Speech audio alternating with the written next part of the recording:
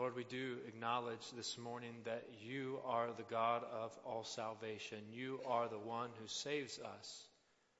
And Lord, you hear the prayers of your people. No doubt, many who know you are crying out to you today, crying out to you day and night, longing to know that you hear, to feel your presence, to know that you care, to know that you are at work. Lord, instruct us today through your word. It's in the name of Jesus we pray. Amen. Church, you may be seated. This is probably not a text that you naturally gravitate to in the morning for your morning devotional. In fact, I put a cough drop in my mouth just a few minutes ago and noticed on the little Hall's wrapper the tagline, a pep talk in every drop. I'm not sure the same can be said of Psalm 88, at least not in and of itself without greater regard for the rest of God's Word. This is a tough text. But the Bible isn't always simple and clean and easy. In fact, it's often rather messy, or at least at the point that its truths intersect with our lives. So either the text and the tone of Psalm 88 readily resonates with you because you have experienced some rather difficult circumstances in your life, or else it may feel ghostly foreign, perhaps even unspiritual and borderline inappropriate. But I want to challenge that notion this morning because this text, like every portion of the Bible, is God-breathed and is useful for teaching, for rebuking, for correcting, and for training in righteousness. So what could such a bold and desperate plea for God's help and intervention teach us today?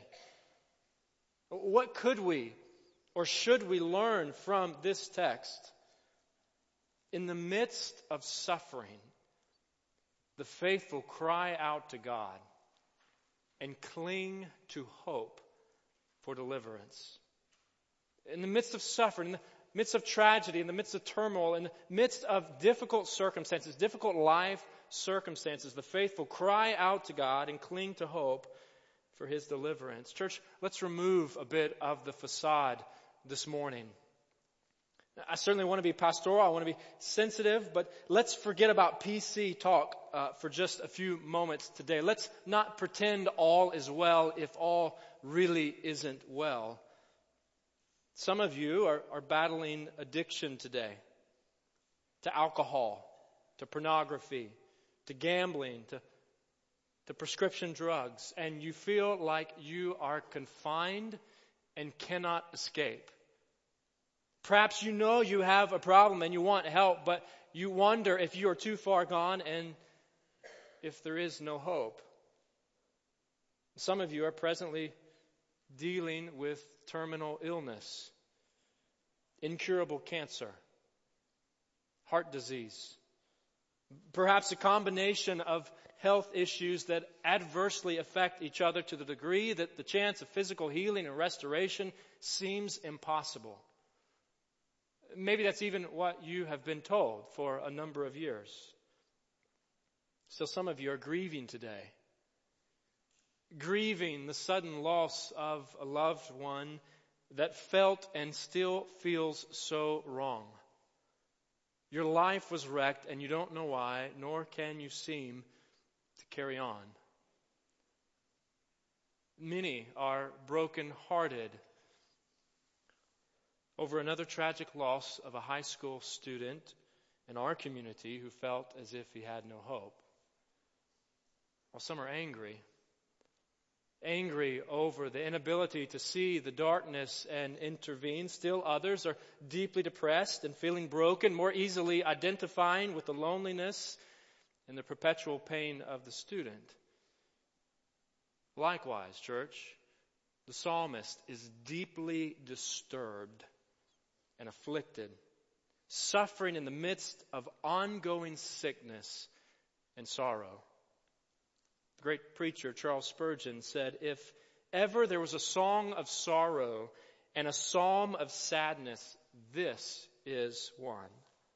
Broken and bruised, abandoned and abused, he cries out to God. The psalmist cries out to God. Verse 2, turn your ear to my cry. I am overwhelmed with troubles, and my life draws near to death. The psalmist's cry serves as an example for us to follow in times of darkness and in times of despair. We must practice persistent prayer during prolonged affliction.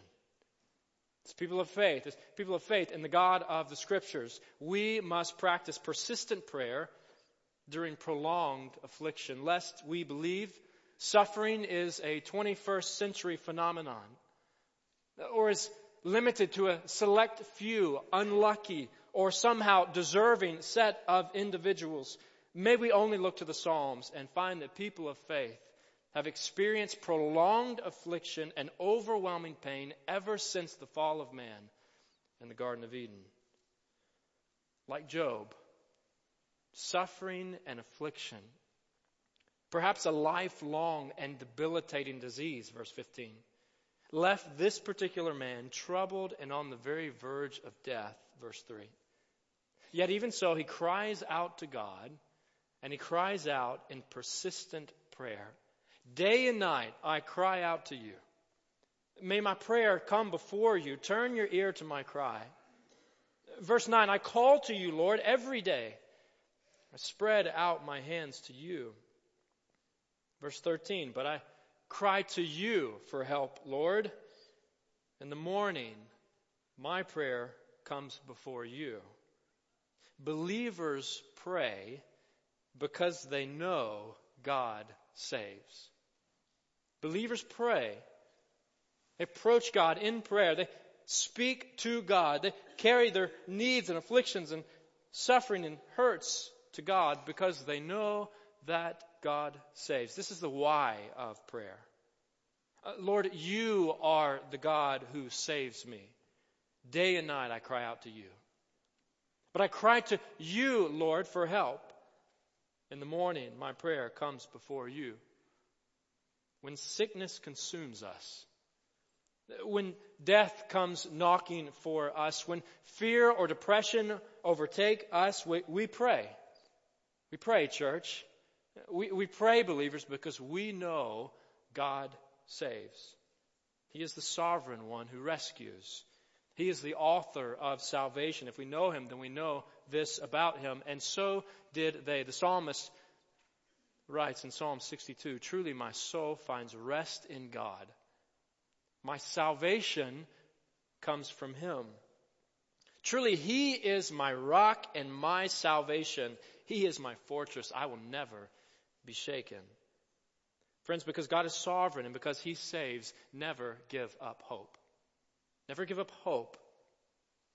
The word hope isn't found in Psalm 88, but it's all over the Bible and it's prevalent even in the Psalms. So let's talk about this idea of hope for a moment. If I said to you, I hope the Arkansas Razorbacks win the SEC basketball championship, you know that I would be saying, I hope, I would really like them to do so. I really like this to happen. I like the Razorbacks to go all the way to the finals of the SEC tournament and win the championship game. There's a chance it could happen, but you know, as well as I, don't count on it, right? But when the psalmist writes, put your hope in God, for I will yet praise him. Or when Paul writes, be joyful in hope, patient in affliction, faithful in prayer, it is more than wishful thinking. There's something deeper there. There's something deeper that's being communicated. It is waiting with eager expectation. So to never give up hope is to keep waiting with expectation for God to intervene and for God to deliver. God does intervene and he does deliver. So we pray until God answers. We pray until he answers. All of this prayer, this song, is directed to the Lord. Day and night I cry out to you, verse 1. I call to you, Lord, every day, verse 9. I cry to you for help, Lord, verse 13. Though the prayer, the psalmist feels absolutely miserable, crying out to God for deliverance from death, he continues to express faith, for he is praying to the Lord, to his Lord. Dietrich Bonhoeffer, one of the famous and influential German theologians of the 20th century, said of lament psalms, of which this is one, even in the deepest hopelessness, God alone remains the one addressed. Even in the deepest hopelessness, God is the one who is solely addressed by the man or woman of faith. But even so, the bleak picture here serves to remind us that life doesn't always have a happy ending. Doesn't always end in the way that we desire or want. In fact, I was reading this particular psalm out loud yesterday morning at breakfast, listening for the rhythm, and my son Paxton was sitting there next to me, and I came to the end of the psalm, and it says, "Darkness is my closest friend." And he said, "Who is his friend?" I said, "Darkness," because he's sad. He's sick. And he wants God to help him. My 3-year-old responded, "That's not good." You're right, it's not. And he said, "Remember when Pops was really sick? And he died." I said, "Yeah, you're right, son." You see, unlike the other Psalms, this text doesn't end on a high note of deliverance, but on a note of pain and depression, darkness and disappointment. But even in the midst of suffering, the faithful cry out to God and cling to hope for deliverance. Yet even in the dark, we do not despair. We pray to the God who saves. We must practice persistent prayer during prolonged affliction, and we pray because we know the God who saves. That's why we pray, but what do we pray? We pray with transparency before God. Believers practice transparency with God. The Psalms are an invitation to transparency with God.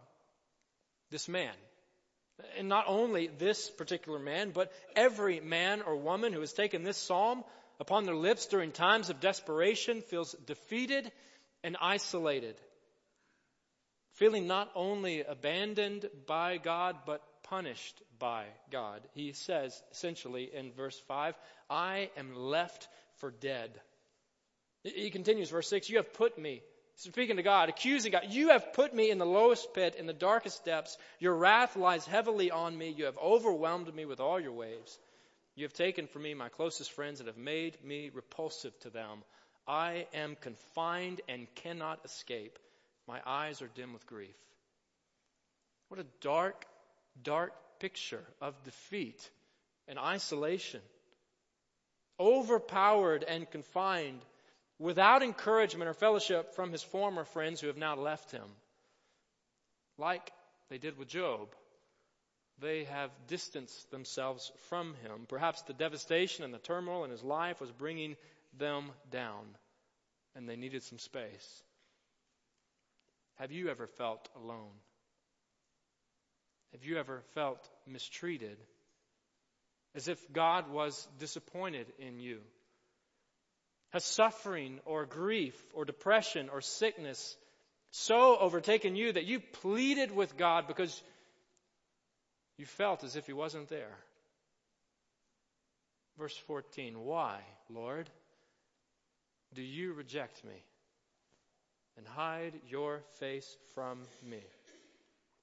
Friends, in the midst of suffering, physical or emotional agony, we are invited to cry out to God, praying with honesty and specificity. Let's pray. Let's pray as the psalmist did. Let's pray with this kind of transparency with God. Let's pray with honesty and specificity. Have you ever been upset or concerned and felt like you just needed to talk to someone? Didn't really want to listen to anyone because you had not yet felt as if you had been heard. We We call this venting. I think the book of Psalms is an invitation on some level for us to vent to God. God invites us to vent to Him, pouring out our feelings and frustrations from the perspective of faith. From the perspective of faith in Him. He already knows, but He wants us to come to Him. Church, the Almighty God is the perfect Father, and He is a caring friend. Are you troubled? Are you hurting today? Are you lonely? Are you angry? Talk to Him honestly and specifically. Cry out to Him for help and cling to hope for His deliverance. We don't surrender. As people of faith, as believers, we don't surrender. We don't throw in the towel. We don't surrender to the darkness of unending depression. We don't give up here until it's over because we want God to be glorified through our lives. So in the midst of suffering, we cry out to God for help and we cling to hope for deliverance. Those who know this God, the only God, the God who saves, have an altered perspective, a new perspective, a perspective that shifts away from me-centeredness and toward God-centeredness. Notice that the psalmist pleads with God to deliver him from death, not simply for his own sake, not simply for his own comfort and satisfaction, yes, certainly for his sake, but also for the sake of God's reputation and glory. When troubled, we must desire deliverance for God's glory. When we are troubled, we must long for deliverance for God's glory. Let me try to share what I mean with a fairly familiar analogy. On November the 24th, 2017, Brett Bielema was fired as the Razorbacks head football coach after a season-ending loss to the Missouri Tigers. Word quickly got out, you know this, many of you know this, that the university wanted to go after Auburn coach Gus Malzahn. Personally, knowing that Malzahn's overall record far exceeded recent Razorback history and expectations, I'll have to admit this morning that I secretly rooted against the Tigers in both the Iron Bowl and the SEC Championship, not because I dislike the Tigers. Can't believe I'm telling you this morning. But hoping that Malzahn would feel some pressure and choose to head west. Because you see, when it comes to sports, a coach's reputation is often rather tightly tied to the success of the team. In a similar way, when it comes to the reputation of our God, when it comes to religion, God's reputation in the world is often tied to the faith of His people. A self-centered, self-serving religious practice misses the message of the Bible and the mercy of God. When suffering and trouble come and they linger as they do so often, those who know God cry out for a miracle. They cry out for deliverance from death, at least in part because they want to praise God for His intervention. Believers desire to praise God for deliverance. We desire to praise God for deliverance. We desire to praise God for rescuing us. We desire to praise Him for salvation. Verse 10, do you show your wonders to the dead? Do their spirits rise up and praise you? The psalmist is pleading with God to spare his life. And those whom God spares want to praise Him for sparing them. This man essentially says, God, if you don't deliver me from this affliction, I can't praise you here on earth for your intervention. There's a longing among those who know God to praise Him, for they know He is worthy. We know He is worthy, and we desire for others to experience His goodness and His grace. Believers desire to praise God for deliverance, and believers desire to promote God's goodness in the world. Believers desire to promote God's goodness. Verse 11, the psalmist asks the question, is your love, God, declared in the grave? Your faithfulness in destruction? Are your wonders known in the place of darkness, or your righteous deeds in the land of oblivion? In short, this man says, God, if this kills me, if this affliction that I am suffering, this deep affliction that I have suffered since the time of my youth, if this takes my life, if I die, I cannot tell others about your love and faithfulness anymore. The saved want to spread the glory and the renown of God here on this earth. We want others, church, to experience Him. We want others to know Him. And so we call on Him. We plead with Him to spare us here. I think this is Paul's point in Philippians when he essentially says, I'd rather die. To die is gain. I'd rather die. I'd rather leave this life and go and be with my Savior. But it's better for your account, for your sake, that I remain here. Likewise, the psalmist says, Lord, spare me from death. Deliver me that I might proclaim your love and your power and your faithfulness in the world. Friend, do you have a longing to promote God's goodness to the people of the world? Do you have a longing to declare, to share, to proclaim His goodness and His grace to those near and far, even in the midst of suffering? Friend, do you cling to hope? Do you cling to hope for deliverance because you want to tell the world about the God who delivered you? I don't think it's coincidental that the very next psalm begins this way. I will sing of the Lord's great love forever. With my mouth I will make your faithfulness known through all generations. When troubled, we must desire deliverance for God's glory. Meaning we know who He is. We know that He is God. Therefore, He is operating and acting with knowledge and understanding and a perspective that we do not have. So we trust Him. We trust Him, even in the darkness, and we submit to Him, even in the midst of trouble. Express submission, even in the darkness. Express submission to this God, our God, the only God, even in the darkness. The text and tone of this psalm, unlike the other psalms, the text and tone here are not resolved. There remains a lack of understanding and a lack of comfort, but in faith, there's submission. Verse 9, I call to you, Lord, every day. I spread out my hands. Picture of submission. I spread out my hands to you. Sometimes, church, suffering remains. Sometimes suffering remains for the duration of this life. But even so, the faithful cry out to God for help and cling to hope for deliverance. In church, we find comfort in the greater context of God's Word. We find comfort and hope in the rest of the story. We find comfort in knowing that our God is no stranger to suffering. We find comfort in knowing that our Savior is no stranger to submission, even in the darkness. For on the night of His betrayal, our Lord Jesus Christ prayed in agony over the suffering that He was about to endure for the sins of the world. Luke chapter 22, verse 42, we read Jesus' prayer to the Father. He says, Father, if you are willing, take this cup from me. Lord, if you are willing, take this suffering from me. I don't want to endure this. Take your wrath away from me. I don't want this. Yet not my will, but yours be done. And the story continues.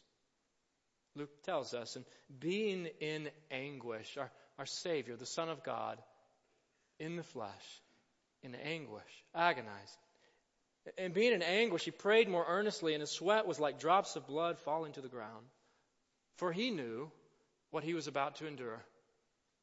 Friends, Jesus knew that God's wrath would soon lie heavily on Him as He endured the suffering of all sufferings, as He experienced the death of all deaths, the turmoil of all turmoil, separated from the Father, enduring the judgment that we really do deserve. And in the midst of suffering, in the midst of His suffering, Christ's friends, like the psalmist, like Job's, would also desert Him. distancing themselves from Him. But the story continues. That's not the end of the story. You know this.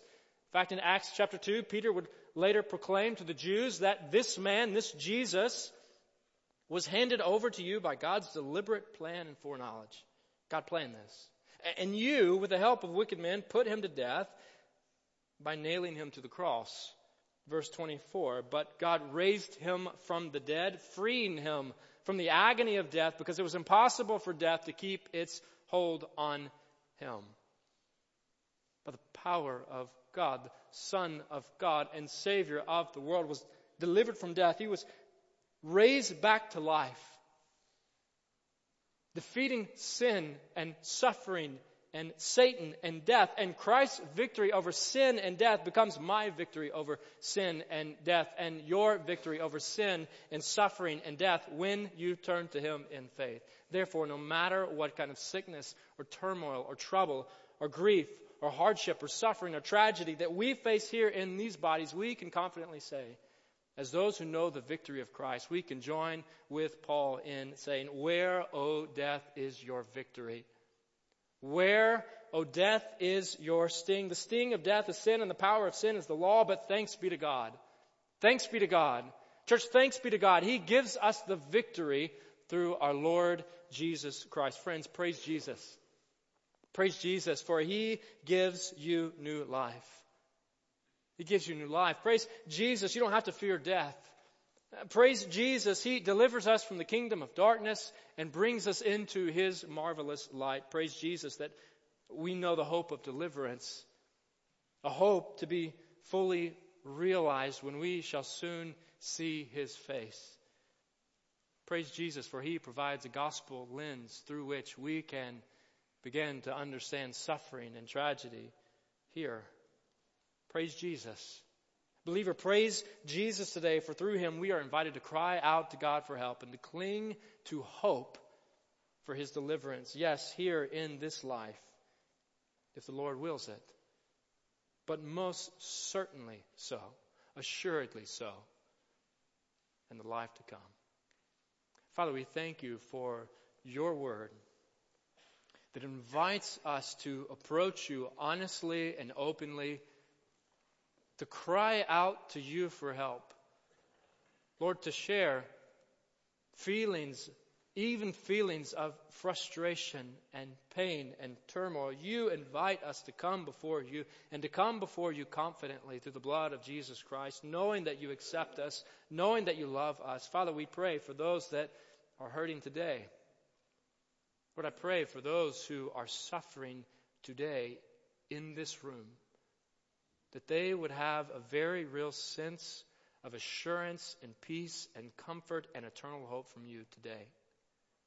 But we thank You that You are a God who identifies with us because You humbled Yourself and You became one of us, and ultimately You gave Your life of Your one and only Son, Jesus Christ, on the cross for our sins, that we might be forgiven and restored, reconciled, that we might know and live for You. Father, and we thank You for Your Spirit that resides in us as Your people, a deposit guaranteeing what is to come, the life that is to come. Lord, comfort Your people today. Move us to praise You, to recount Your greatness and Your faithfulness and Your love. It's in the name of Jesus we pray. Amen.